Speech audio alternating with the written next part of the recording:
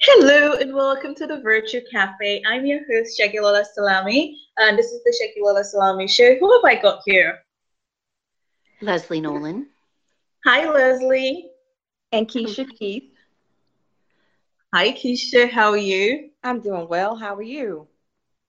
I'm all right, thanks. I'm in a, how will I put it? One of those days where you're just like really happy and it's like you have this burst of good hormones all over your brain cells circulating through your bloodstream, and you're just high, like natural high. Yeah. Love it. That's how I Give me. And I think also because the sun is out in London. It is May and the sun is out. Okay, seriously. Go get your vitamin D. Oh, yeah. There is sunshine. Do you know how long we've been looking forward to sunshine and we finally get sunshine? Yeah, that everybody's happy, I'm sure. Yes, so that's why I'm quite high now. I think I'm high as a kite.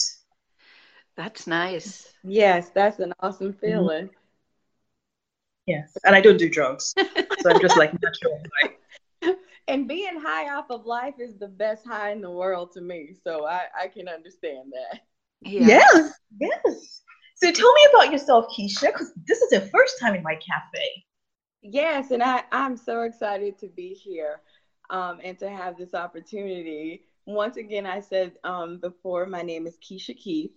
I am a licensed professional counselor, so I provide mental health counseling services to various clients. I'm a military spouse, a mother, and so that means that I've traveled a little bit, and I come in contact with a lot of people.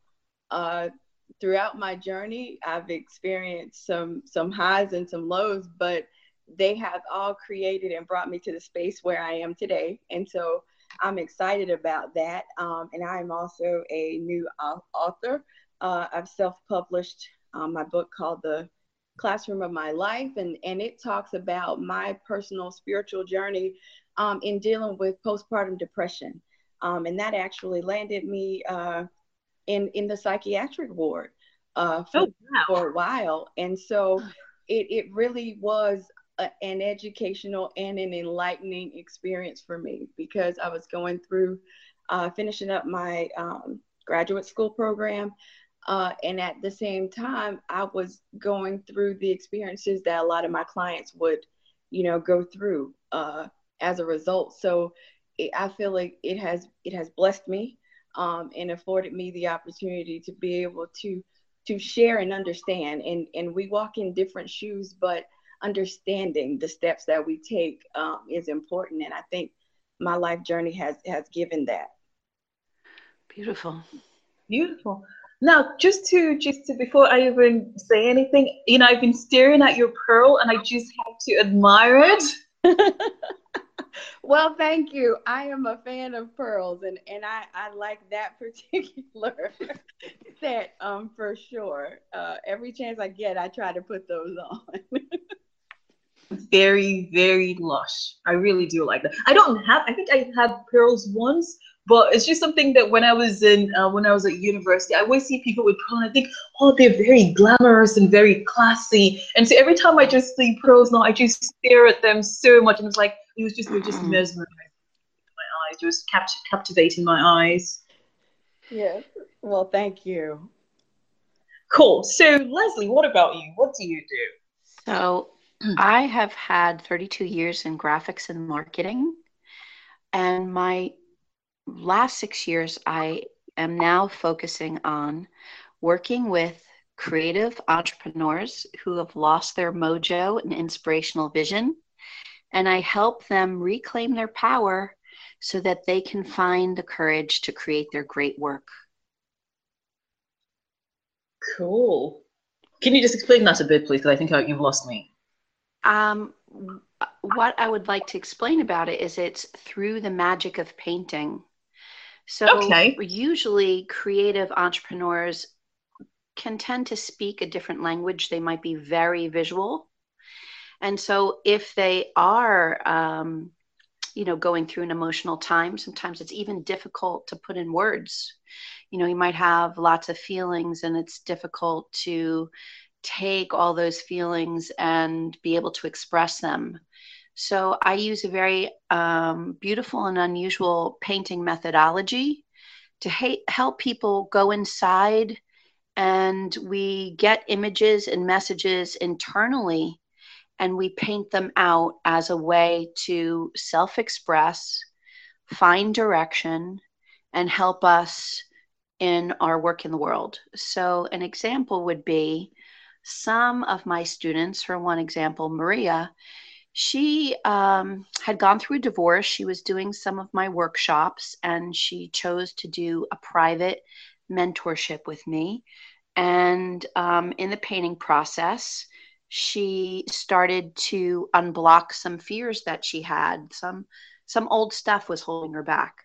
At the time, she was working at Target because she needed her health benefits about 80% of the time, but her real love was doing yoga and healing work, and she was doing that about 20% on the side.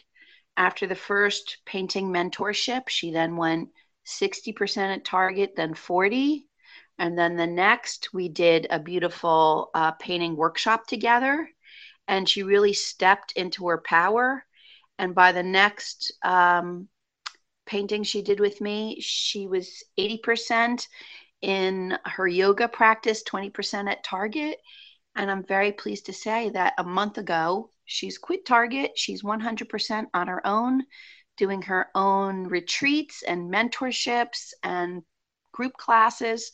So I'm very proud of her. So for Maria, the painting methodology was a way for her to access information in order for her to create her great work. Another example would be my student Flo, who's a retired executive in her late 60s. She did really well for herself, and she started taking painting with me, and she kept painting and painting and painting and painting. And last fall, I helped her hang her retrospective of 30 of her own gorgeous paintings, which she sold.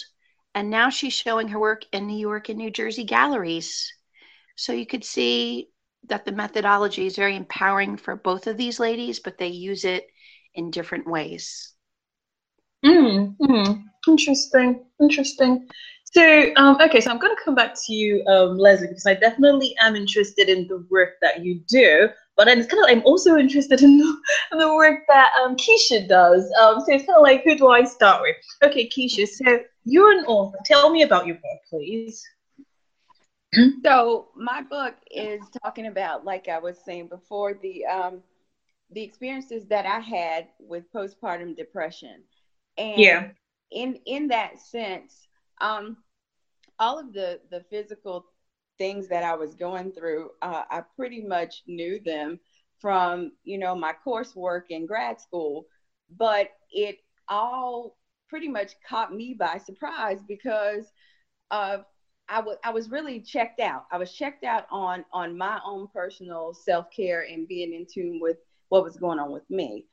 Because at that particular time, at the time of my son's birth, we had an emergency C-section. And so because of that, it was a result of his heart rate dropping. And when his heart rate dropped, the doctor gave my husband and I, an option to, wait a few hours and see how things go, or go ahead and have this C-section. And so we looked at each other, and then I was like, well, yeah, let's go. Let's go have this C-section.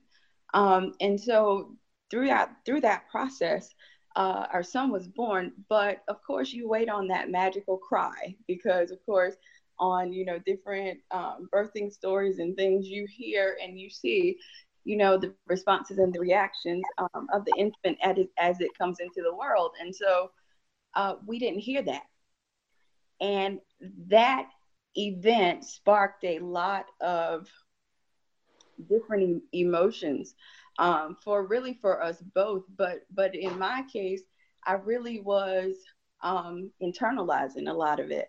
And so it started to really show once my son was able to come home from the hospital, because like he was the largest baby in the NICU at that particular time, as a result of that whole process.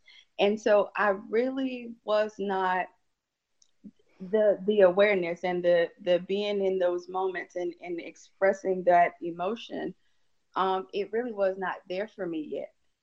And it really continued to build up, because then I became really anxious, because I would, of course, once he got home, go by his bassinet. I would check to make sure he's breathing, check to make sure everything is, okay with him. And so it just really took a toll on me emotionally. But, my whole thought process of, going to grad school, becoming a counselor, I was going to help all of these people. But, these people became me. And I, I was that person who had experienced pretty much that traumatic event. And that event had sparked and spiraled me into pretty much a psychotic break, as you were. And so it really, my book details a lot of the spiritual journey that I went through, because I really had to rely on God and all the spirituality that I knew to be able to do the things that were necessary to become whole and to cope and to identify and to create that balance in life for myself. Okay, fabulous. So now you mentioned that you self-published your book. Yes. Did you design the book cover yourself, or did you get someone to do it? Someone actually did it, but I described everything that I wanted. So what sort of things? Sorry, go on. I'm sorry? No, I was just going to ask, what sort of things could you want to see in the book cover? Well, because I was learning some life lessons in the midst of being a student, my title, I wanted it to speak on my cover. So I wanted there to be a student there sitting in the classroom, kind of in the dark, because at those moments I was feeling my way. So I wanted that student to kind of be in the dark, but the light to really be flashing and shown on that chalkboard within the classroom, because that was life, and that was life playing for that student and teaching that student a lot of things that she needed to know. And of course that student was me. So I described that in detail with my designer, and they were able to, from that, produce the cover for my book. Okay. And so, okay, but I'll come back to you in a second. Leslie? Yes. As a graphic designer, you've listened to Keisha's description of her book, and how I think it's a very important, topic, because, there are moms all over the world, and, postpartum depression. In fact, a lot of the postpartum, quote unquote, effects is not something that people tend to discuss a lot. And I think postpartum depression is one of those really important ones, because people automatically think that when they hand you your baby, you automatically filled with love and just, singing rainbows and being like a unicorn. So if someone comes to you and has this book that's talking on this topic, yes, the author wants it because, it's a personal journey, it's personal to them, and they want to be happy to, with it. But, for me, I think that a book, a blog, a website that nobody reads is a diary, right? So, and people still, as much as we say don't judge a book by its cover, people sadly still judge books by their covers.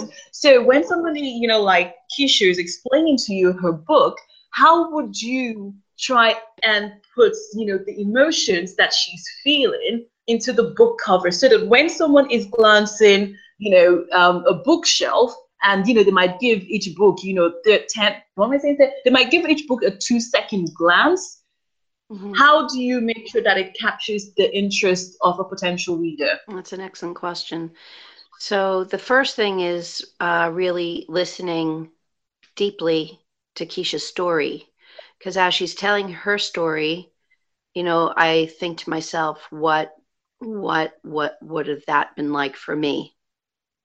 So I am a mom, but I have adopted my son. So I didn't go through all of the physical, hormonal, and stress on the body and the mind and the spirit of my body, though I was pulled in different ways.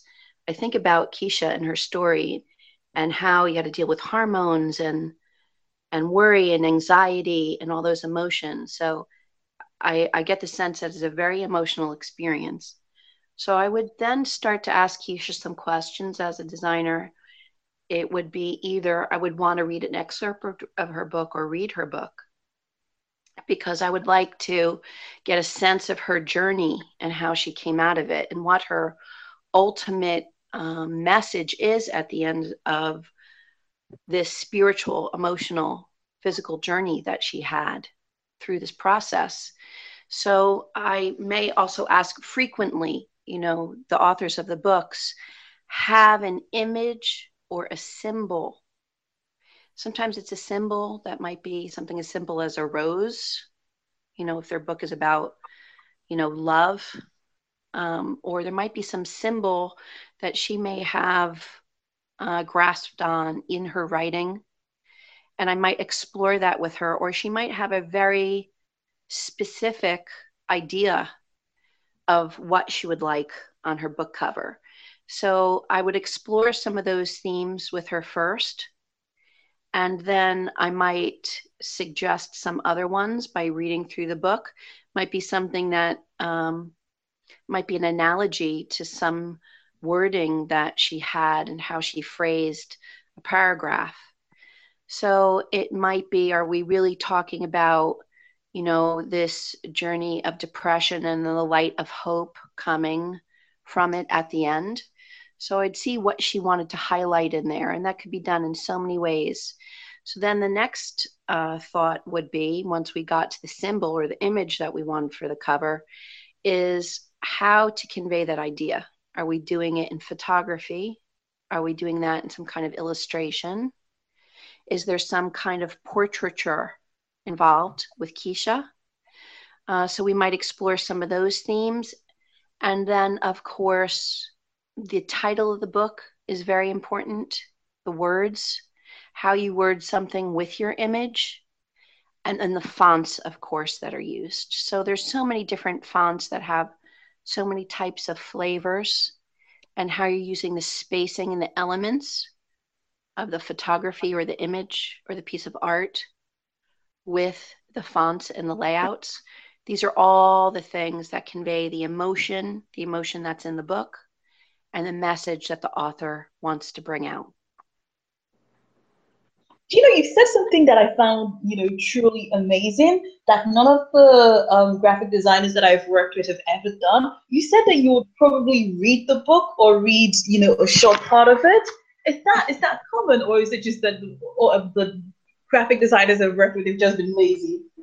Well, it depends on the client. So I have worked in some different capacities. So one of the last books that I helped an author with, I did all the graphics for the insides of the book. So I laid the book out and I edited it 50 million times. So I was very familiar with the story. And, she self-published, but that publishing company, part of their fee was to design the actual book cover. But I helped her with the colors, the theme, the images, in a sense, as an art director, to direct it with the text and the copy, and helped her make the selection. So I think it's important. If you're a graphic designer working in a publishing house, you are shackled to your computer and you are just trying to knock out the work because you might have a few books going through production. And in a sense, if you're working on the inside pages, then you would know basically the content. You would get a sense of the content of what's going on inside of the book. But if you're not doing that, you need to have some kind of excerpt. If you're just doing the cover design, you have to have some kind of excerpt to know the content of the book. Unless you're a big publishing company and you have some kind of formula, I don't see how you could do it without knowing what is the content. I think it's imperative. That's interesting. But then again, possibly I have, let me see, what's the right word I'm looking for? Maybe I'm a bit of a control freak, and the graphic designers that I've worked with, I've literally told them almost word for word, or, sort of illustration by illustration, what exactly it is that I am looking for and what it is that I need. And I've not really had much, I don't think I've given much the graphic designers much chance to say, well, here's a suggestion. I'm like, yes, you can get creative freedom. You draw it and I'll tell you, but it has to be quite specific.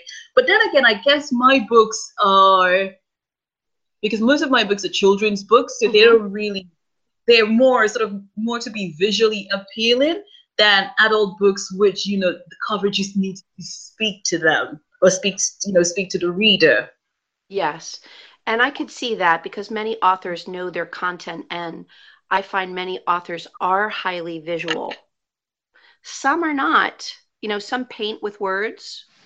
Some do not. They're more logical. I've had to do some covers for, I believe it was the IEEE, which is an engineering company. And it was very, there was like graphs. It was something mathematical. I can't even remember the name of the book. It was something computational.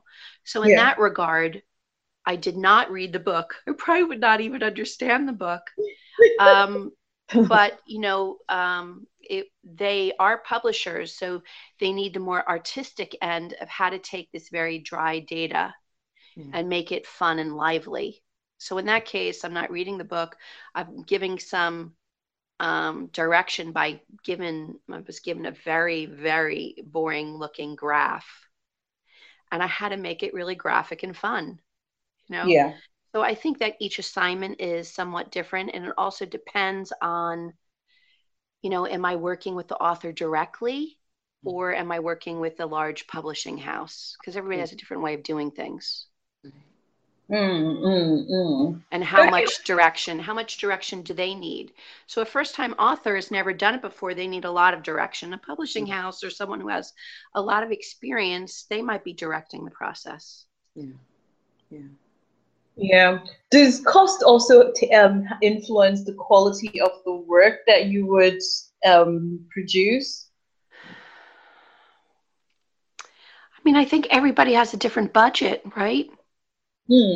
Everyone has a different budget, so you try to solve their problems within their budget, if it makes sense to you both, Yeah. Sure. Sometimes a graphic designer, your books are heavily illustrated, so I happen to have illustration and painting skills. Not all designers have illustration and painting skills. So sometimes somebody might come to me to illustrate and design their book. Some designers take the illustration that's already done with a copy and design the book. So there's so many different aspects to it, really. That sounds quite interesting. So what would you, Leslie, tell an aspiring author or first-time author who's really excited, just finished their first book, and they're telling you all these things of what they think? Because again, when somebody has never done something before, and okay, before I even say that, there are different types of knowledge. So there's knowledge that you know, there's knowledge that you don't know, and there is knowledge you don't know that you don't know. Right? Yeah. Does that make sense? Yes. Okay, so now imagine someone who's never done something before and has this idea, right, of what they think.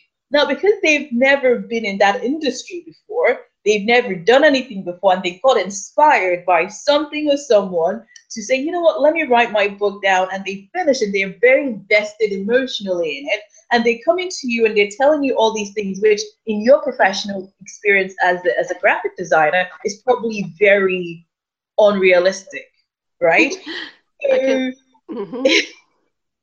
So what would what sort of things would you be hoping that first-time authors knew, especially like when someone has done exactly the same thing, as Keisha, and has written a truly amazing book, a very emotive book, and they come into you and they're telling you all these things which are completely undoable or maybe unnecessary or would be wrong for their book, Like, what sort of things do you wish that, authors knew? Well, there's lots of expectations. They don't understand the process. Mm-hmm. I remember when I was deeply, deeply into publishing, sometimes in a publishing house, I believe it was 12 people with different titles that would help to put a book together. So now with self-published authors, the designer, the author, everybody's wearing many hats. Yeah. So you really do, for first-time authors, have to educate them on the process. Mm-hmm. That's imperative. And I'm laughing as you're talking because I remember Carla with her book. She had it all written. She probably edited it 3 or 4 times. She had it all in, it was like Microsoft Word, and she, 3-hole punched it, and she had it in a binder for me to see. And I forget what the pricing was. It was many years ago, what I would charge her just for designing the book and laying it out. And she looked at me, she said, "But it's already done." I said, "What do you mean?" And she said, "It's right here. It's already done. This is it." And I had to look at her like she really didn't know. I said, "No, you don't understand. This is a raw material. Like, this is an egg. Right. We're going to take the flour and everything and put it together." They really don't know. She's like, "But I don't understand what you're going to do." So I'd have to explain to her that I'm flowing her text into a page design program. Yeah. To set up the copy and the fonts. And I tried to explain it in detail by showing her. And really, quite honestly, you don't understand it until you do it yourself. Yeah. Right. So, and then even by the time I did it, she still was editing the book. It was driving her crazy. She would look at me and she would say, "I can't look at this one more time." And she probably looked at it 20 more times. Yes. I'm glad you guys are laughing because you don't realize how much work is involved in this sort of thing. Yeah. So I've just written my first ebook that I'd like to offer your folks. And I have to say, I was just saying to my friend here who's allowing me to use her equipment, is I said, I feel like it's so lame because ebooks have like a different methodology. They're like 9 or 12 pages. It's very heavy on graphics. It's giving a short message. I'm used to either big tomes or like projects that last half a year. And these ebooks, they're more fun, and that's informational, and it's directing the reader to connect to you if they want to. Mm-hmm. Yeah. It's a completely different process. Right. And my little ebook that I made it's the Creative Entrepreneur's Guide to Get Your Mojo Back. So if anybody would like one, I'd love to send them it. Yeah. So how do they get it from you? Would that be on your website? They can write to me because I'm still in my editing phase at leslie@leslienolandesign.com. Mm-hmm. leslie@leslienolandesign.com. Yes. Perfect.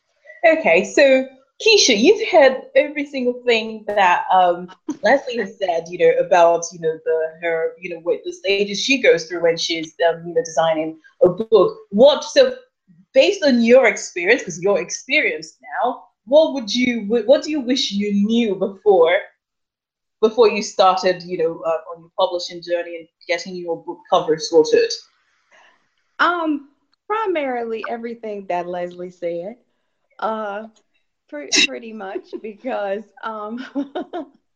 because it's a labor of love to write, and when it is so personal to me, or I think to anyone, you want it to you want delivery to be well, you want graphics to look nice so that it catches the potential reader's eye.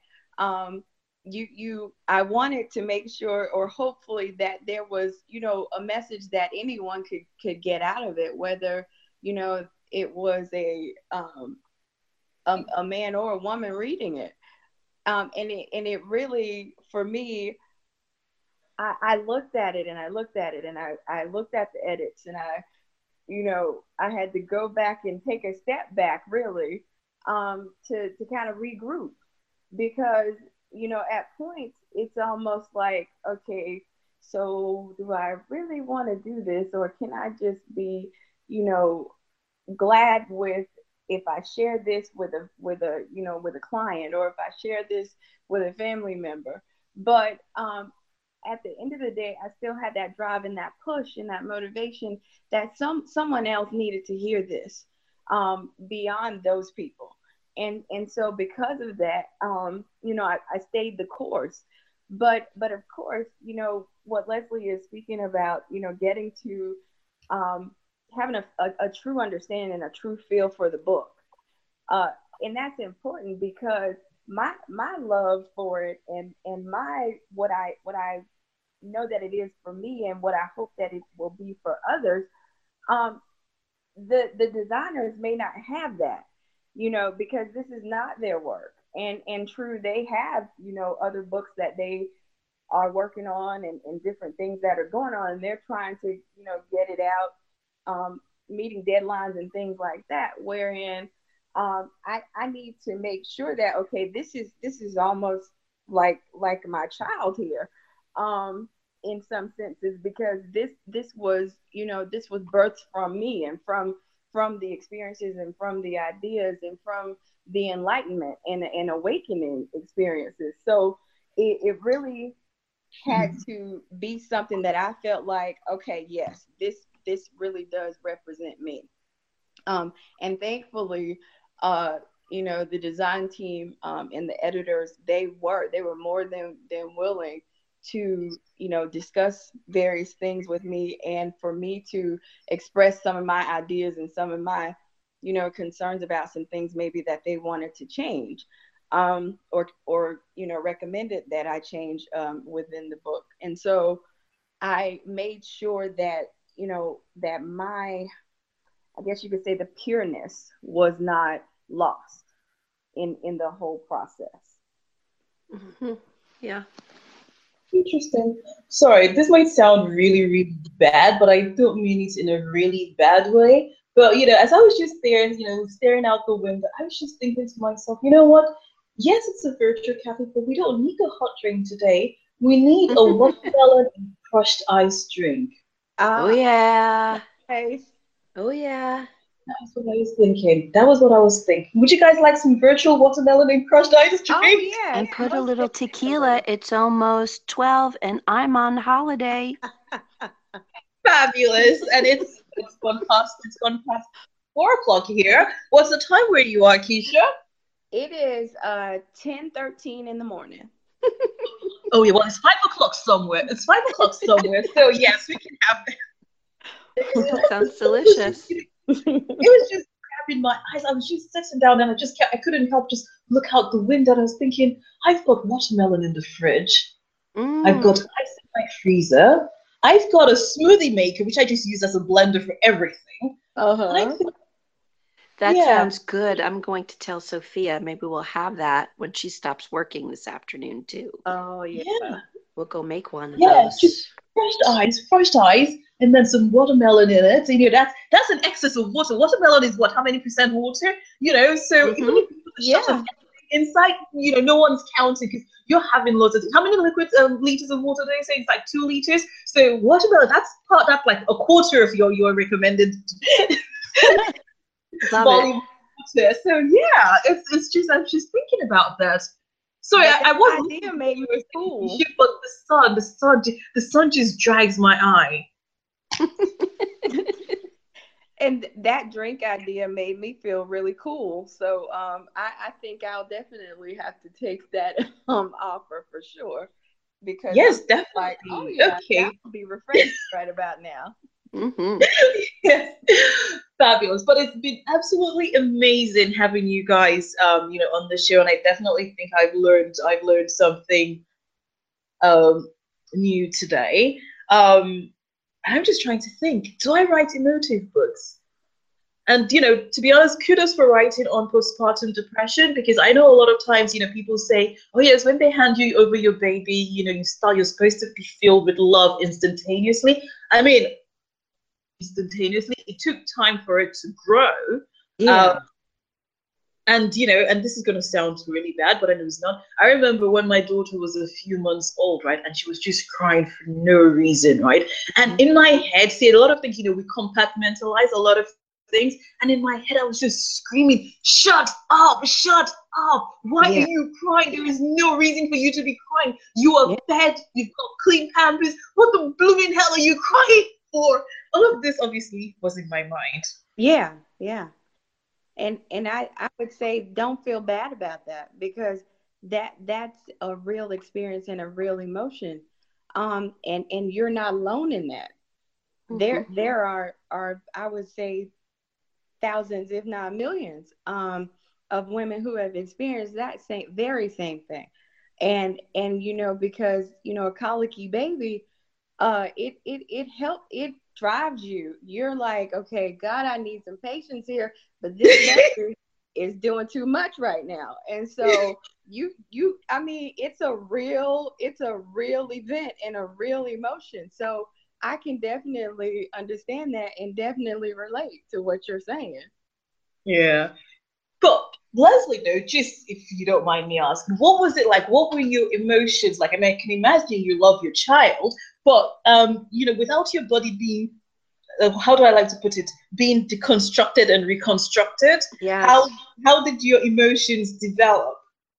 Well, it was kind of interesting because, well, I married late at 46, and I thought I'd be like my grandmother and be able to pump out 8 kids, you know, but that was not in the cards. Like I thought, oh, when I decide finally to have a child, that'll just happen. So, you know, there was first the prior emotions of realizing that my time was over. Like it was a very slow dawning. I tried a few different things and I wanted to do things naturally. So, you know, there's a lot of all emotions around that in your body, feeling like, oh, you're aging now. And, you know, you're in, you know, you're perimenopausal. And so there's, you know, that emotions and that body feeling. And then so there's an acceptance, then having to accept your situation. And then trying to figure out what you're going to do, because there are different options. And I think I tried some natural herbs. I wanted to try things naturally. And even the medicines that they give you to pump up your hormones were not working for me. And I thought even the simple beginning attempts were quite painful. And I knew that based on the statistics that I probably wouldn't be able to, you know, carry a child to term. And I know myself that if I would have gotten pregnant and not been able to carry a child to term, that I would go through a deep depression. Like, and messing with my hormones is not a good thing to do. So, I mean, it's crazy on a good day anyway. Just is not. So, once we decided to, you know, work with Child Care Services, which is, you know, a local program. It's more known as DYFS or Child Care Services.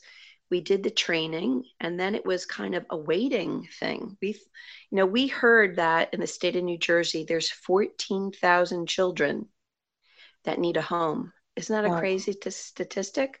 I had never heard that in all of my life.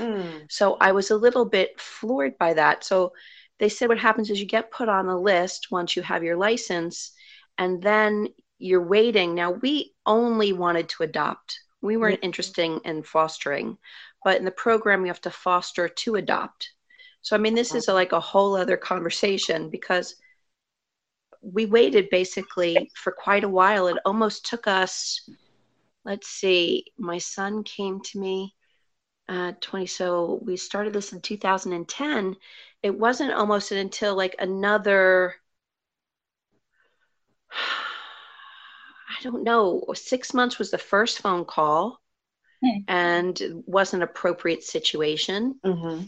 They wanted to drop a 2 and a 4-year-old to our house for 2 weeks over 4th of July weekend. And I was planning a workshop, and I'm like, no, like it didn't make any sense to me.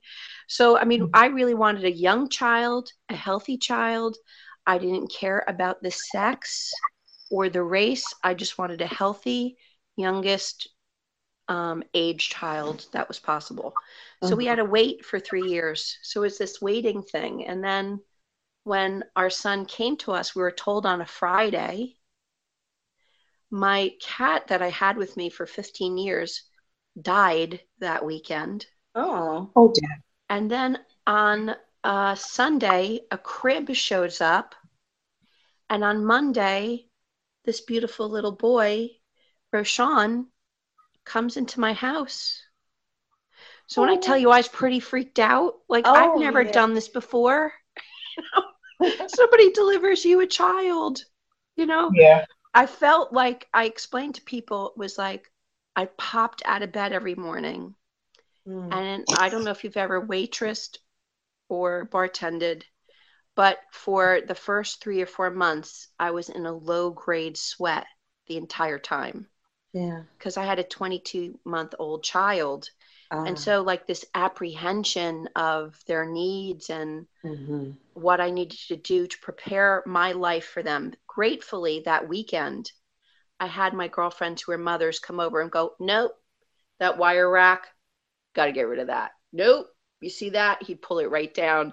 So they went like around my house, like little whirling dervishes, and helped me. My husband, like we pulled this bed out of the room that was going to be his room. And my other girlfriend came, they started spackle and painting. I mean, it was crazy. And I kept cleaning and cleaning and cleaning. And my girlfriend, who was a mother, said, oh, Leslie, you're nesting. Because apparently a lot of pregnant mothers do that. Yeah. This cleaning thing. Yeah.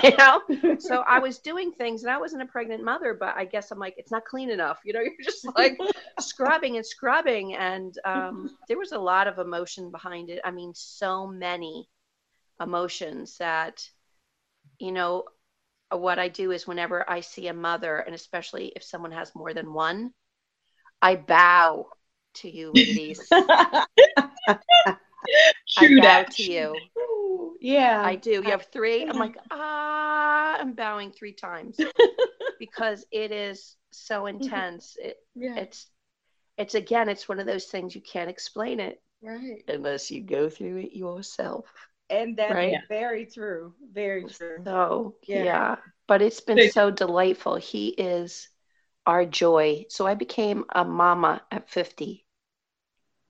Oh, wow. Congratulations. I did. I am a mid-century mama.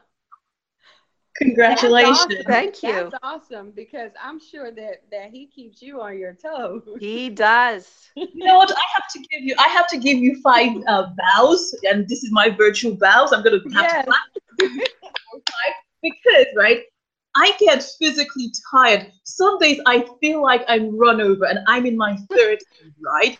And for you to be able to do this at age 50, you are amazing. Oh, thank you. Amazing, right? Because I don't have the energy, right? Some days I just think, oh my good Lord. Well, and I just close my eyes and I just think, oh. I am 54 now, so I look at it as like I could be a young grandmother. I mean, I could be, right?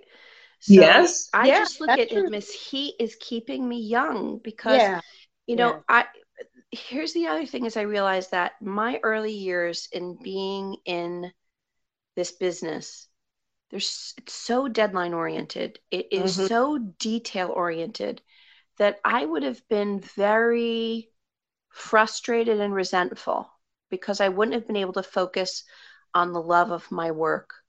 So I am so grateful that I have these 30 years under my belt. Yeah. I've won my awards. I have plenty of clients. And now this is a new adventure with this little guy. Yeah. And my work is shifting to continue to help creative people and to continue to help them grow their business and create their great work. And I look at it as like a dual trajectory. So it's very exciting. It's like, I feel like that pressure is off. I don't have to prove it to myself. It's already been, already tasted that, Yeah. Already know. So I'm glad that it's happening now. Yeah. So really am. Your time. This is your time. Yeah. It was meant for you to go through all those 3 years of waiting and everything because this is your time. to be able to pour into your son and do the things that are necessary without worrying about all the other stuff. Yes. Yeah, because I totally can relate to the other stuff, because I'm still, heavily into the workforce. And since our son that I talk about in my book, we have a daughter and she's 4. And so she definitely keeps us on our toes. That age gap is interesting because you have one who is really, really independent, and a 4-year-old who tries to be just as independent. But of course, we have to kind of, rein her in and make sure that she understands, okay, you can't do everything Big Brother is doing. So, yeah, so that part, I totally am working to be where you are, Leslie, when I grow up, in that sense of, separating from what I call sometimes the rat race, and being able to still do meaningful things and create and help people and pour into them, but at the same time be able to take that time, smell the roses with my family, and do those things, because that's important. It is important. That's work. That's important work. It is. No, it definitely. Before I kick you guys out, because I need to go enjoy the sunshine. Okay, I can't be in when they start. Go outside and play. Exactly. So before I kick you guys out, right? There's just one thing I want to know, Leslie. Hope you don't mind me calling you Les. Sure. You've had this amazing life, right? With your son. And imagine if you were going to write about your book. Write a book about your journey. How would you put all the emotions you're feeling out inside, out in your book cover? Because I'm really, because sometimes you see some book covers and you're scanning book covers, because for me, I start scanning book covers and whichever one captures my eyes, that's where I stop. Interesting. Book covers. So what would you do to put all your emotions and how you're feeling in this book that you've written or you will write, and make sure that it captures people's eyes? What would you do? Well, I could talk about that little ebook that I did. I have a phenomenal picture that was a photo that someone had done for me with a giant big smile on my face. And you might have that photo as part of the bio that I sent you. So okay, I'm using that photo, which has a beautiful dark background. It was done by a professional photographer in New York. And his name is Dimitri, if anybody would like to know. He's wonderful. Yeah. And I used some painted paper that has been ripped, and my logo color is purple. So it's very graphic. I have a red shirt, a black background, this purple ripped paper at the top where I could put a portion of the text, and the rest of the text is in the background. And so it's just very impactful. It's very, hot colors. It says the word mojo, and I think it just comes across as intense and also uplifting, which is, pretty much sums up me. Yes. I can just visualize it now. Dark, I think it was the nice contrast of black and red. Yes. And the purple, a little bit of that purple. Yeah, and a little bit of gold, purple and the gold, some gold text, some white text. Yes. And I've been still playing with the text I'm looking for something condensed and with a little energy to it, which I don't think I've quite found it. But I keep playing with that for, get your mojo back. And I keep playing with that text. That's the one thing that I'm not quite satisfied with. I have something there, but I'm going to keep looking. So as a designer, you're always trying to tweak things and get them exactly like you'd like them. Okay, so before I kick you guys out, if viewers would like to contact you, how should they do so? Are you on the Magic Twitter or Facebook, any of those fine social places? Yes, this is Keisha Keith, and I am on Facebook. You can find me under Keisha McCrory Keith, and the middle is MCC ROREY. you can locate me on Twitter at LadyKK00, and the same for Instagram at LadyKK00. Fabulous. Do you have a website? I do. It is www.KeishaDKeith.com. Okay, I'm a bit confused. Did you say Mc something on Facebook? Yes, it's my maiden name, McCrory. Ah, McCrory. So what is the D on your website? Oh, that's actually that's my legal name. Keisha D. Keith is what my book is under. And the D stands for Danielle. That's my middle name. Ah, right. Because I got a bit confused. I was like, McCrory, then D. Okay, fabulous. So yes. Keisha D. Keith, right? Yes. Perfect. And how about you, Leslie? I'd like to first offer your people a complimentary Mojo Breakthrough session, and they could schedule that by going to www.mojo.acuity, ACUITY, scheduling.com. And that would be 50 minutes. They would learn about what their creative work is in the world, what their challenges are, and what's holding them back from getting to where they want to go. Mm-hmm. And then if they'd like to contact me, they can do so at leslie@leslienolandesign.com, and I can give them my free ebook, The Creative Entrepreneur's Guide to Get Your Mojo Back. They can go to my website, leslienolandesign.com. And this summer, I'm going to be completely renovating it. And they can also find me on Facebook or LinkedIn under Leslie Nolan. No Twitter? No, I'm not a Twitter person. Couldn't get into it. Oh. See, I've tried Instagram and I'm still struggling to get my head around it. But I love Twitter. I find Twitter speaks to my heart. And I think I can understand because not everyone, not all social media platforms, is suitable for everyone. I really struggled with Instagram, but then I noticed that Lady KK, she's on Instagram.